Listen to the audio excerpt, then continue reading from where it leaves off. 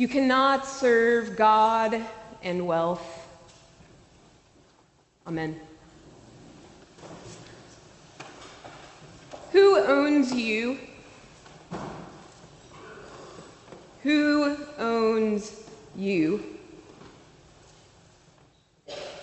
When I was 19 and a new college student in Knoxville, Tennessee, at one point, I believe I had around 17 aggressively political bumper stickers on my rather large, gas-guzzling, two-tone blue Bronco SUV. That is, until one day I woke to find 4 strategically placed nails, one right in the center of each tire. So, after buying 4 new tires, which took approximately 75% of my month's income, I removed all but one bumper sticker.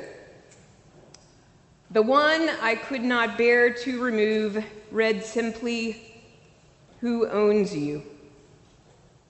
It was to the far right on the back of my SUV and was rather tattered as it had been one of the first I had placed on my vehicle when I got it in high school. In my deliberate discernment about which sticker would remain, I had unexpectedly uncovered a central tenet to my life's core mission. Who owns me? This question, I found, was central to my very being, to my very identity. And this question, who owns you, I found was far more central to uncovering joy than the more often asked question of what do you own? This question of who owns you is what Jesus is asking his disciples in our gospel parable today. And it is then what we are called to ask of one another in our reading of it. And yes, Jesus presents this question in a calculating and rather scandalous way. Is Jesus suggesting that we steal? Is Jesus really lifting up the deceitful ways of this shrewd manager? I'll be honest with you that after much reflection and study, even after my time with Bible study on Wednesday, I put down the scripture with even more questions than answers. And I think that is as it is supposed to be with scripture. Answers really are suspect, but questions have integrity. And so, as I ponder what Jesus means in this parable, even as I consider the economic structure and context that Jesus is speaking into and from, the question that remains with me is, who owns you? You may be an ambassador to England or France. You might like to gamble, you might like to dance. You may be the heavyweight champion of the world. You may be a socialite with a long string of pearls, but you're going to have to serve somebody. Yes, indeed, you're going to have to serve somebody. It may be the devil or it may be the Lord, but you're going to have to serve somebody. Anyone want to risk a guess at who wrote these lyrics? Everybody! I didn't even have to say anyone twice. Yes, these lyrics come from the born-again years of, yes, Bob Dylan. Nobody likes to talk about those years very much. Nobody, including Bob Dylan. But he wrote them, and the song Gotta Serve Somebody, which was recorded in Muscle Shoals Sound Studio, did win a Grammy. Has been played in at least one movie and one episode of The Sopranos, and the song still gets significant play even these days. The born-again years for the Jewish hippie pop culture legend Bob Dylan were short, but long enough to record some of the most iconic pop gospel of all time. It may be the devil, or it may be the Lord, but you're going to have to serve somebody. Truth, Bob. Truth. In this world, the question isn't, will we serve somebody? The question, and therefore the decision that we all must make, is who exactly will we serve? Like Bob, Jesus is asking his disciples and the gathered crowds during this passage of Luke's gospel, who exactly owns you? Because who owns us is who we will serve. And in this world, so many entities are vying to own us, meaning to have our loyalty, to be our central identity, to give us our value as humans, and thus to define us and make us servants to them. We all come into the world placed in certain social locations with cultural identities passed down from generations. We are given cultural norms and expectations before we can even talk. It is these cultural norms and expectations and our social location that often dictate for us who owns us and thus who we will serve. And as a church, our response to Jesus' question of who owns you, our response to the question, who will you serve, God or wealth, is found in one central covenant, and that is our baptismal covenant. This is why I think we as a church are very attached to baptizing our people young, infants. This is why we pour water over their heads and mark them as Christ's own forever, because wisely we know if we don't claim them now, the world will. And rather than allow the world to tell them who they will serve, we have perhaps unconsciously, but nonetheless very wisely decided to do it first.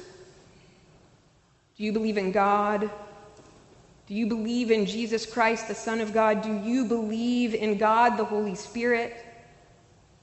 These are the words we say, that we proclaim together, the words in which we state who we will serve with God's help. We say them because it does not go without being said. Without being said, we are left to the world's whims. Without being said, the world will surely fill in the blanks and will tell us exactly who owns us and who we should serve. Without this being said, that we will serve God, even the church can forget who it is we are called to serve. Before Constantine, around 300 AD, roughly, Bob Dylan, just kidding. The church, Jesus' followers, saw themselves as set apart from the world around them, set apart from Rome, from the empire, and all that the empire found valuable.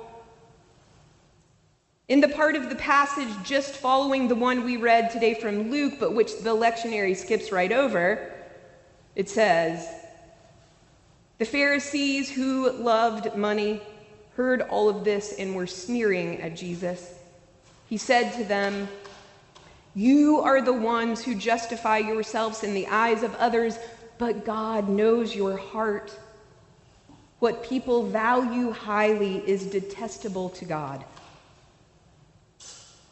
The early Jesus followers knew that if they were to follow Jesus, they could not allow what the empire valued to be what they valued. They knew they had to be set apart. But after Rome declared Christianity to be the state religion, the religion of the empire, the lines in the sand, the boundaries between the earthly world and Jesus' followers grew thin and vague. And before you knew it, to be a good Christian was the same thing as to be a good Roman.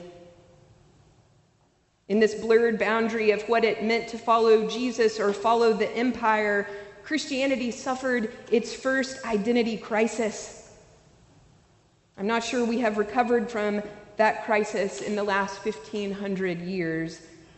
I think this identity crisis continues, and the consequences of that decision haunt us still. But here, in this baptismal covenant, we as a community say something radically different.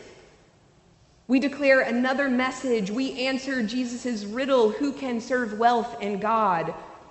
we have before us the answer to who owns us.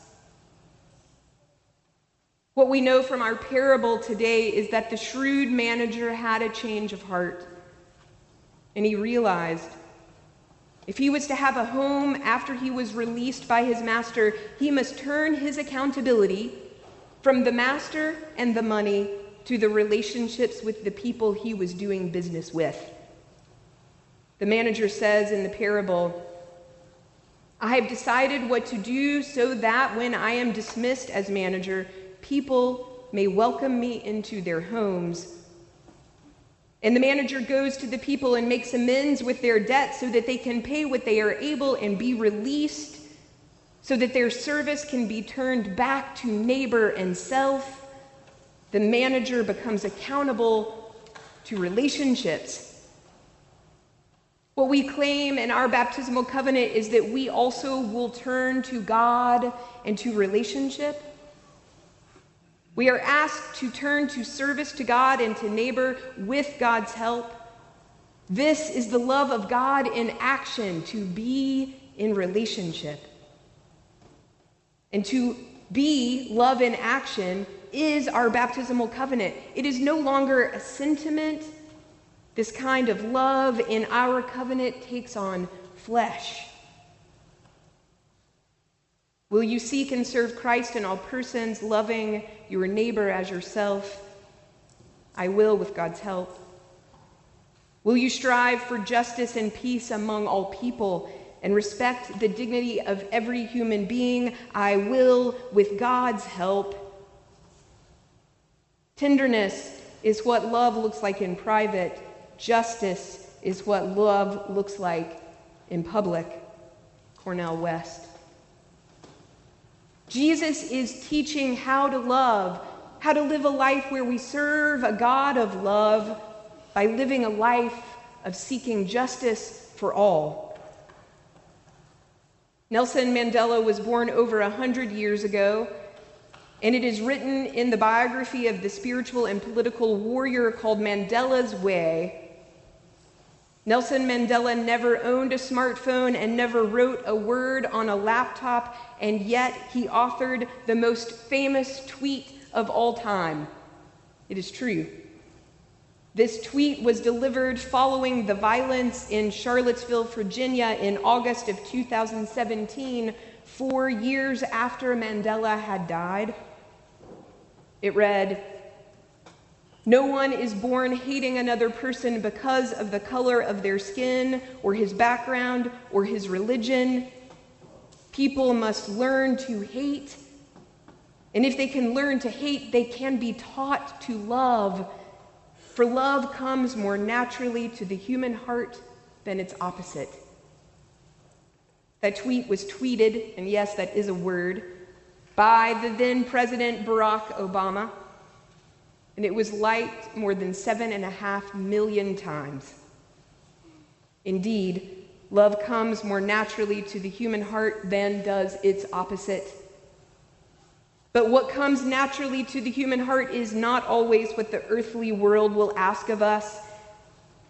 It is not always what the world will ask of us, because love will not direct us ever to serve wealth. Love will never let our human hearts be owned by anything of this world. Love will seek always to serve what the heart loves. Love will seek always relationships rooted in justice. And so we come together today with our sisters Michelle and Kate and their beautiful baby Hudson, and we will together teach him that he is called to serve love. The lesson to love must be taught with a collective voice. Parents cannot do this work alone. I suspect that may be another reason we baptize babies, more for the collective voice of community, to have the backs of parents in an effort to drown out the voice of the world and to proclaim as loudly as possible that we will not serve empire, that our identity is one rooted in service to our neighbor and our God. And we proclaim this today to remind ourselves who owns us. It is not the world who owns us and thus dictates our decisions and makes us slave to an earthly master. It is not our clocks. It is not our schedules. It is not our cell phones who own us. And it is certainly not, as the gospel states today, wealth that owns us. And thus, it is not any of those things that we as Christians are called to serve. Our call is here in these profound words we are about to remind ourselves of and to teach to Hudson. It is here in this covenant we will make with Kate and Michelle that we will uphold Hudson within this deep knowing to help him always remember who he is called to serve, who we are called to serve with him, with God's help. And we will need God's help to do this work of love, to be accountable to our service to neighbor and to God. We will need the help of God and our neighbor, because to make a covenant is not enough. To teach love is not enough. We must be willing, as the manager is in this parable today, to look at our accounts and to ask who owns us. In order to be held accountable, we must be willing to be transparent about our accounts. Yes, our bank accounts, but also our accounts of the economy of relationship. This is the work we are doing together at All Souls, this being transparent about who owns us and who we will serve. To be transparent about our accounts and our investments, to ask these difficult questions of each other, will bring with it tension and perhaps even division. Jesus warns us of that in Scripture. We should not be surprised. But by the grace of God, we have been given a great tool for our individual and collective accountability here in the baptism we claim, in being marked as Christ's own forever. The question of who owns us is answered. In our relationships with each other and with God's help, we will find the courage to love what God loves and to follow the way of Jesus. Let us pray. Grant us, Lord, not to be anxious about earthly things, but to love things heavenly. And even now, while we are placed among things that are passing away, to hold fast to those that shall endure. Amen.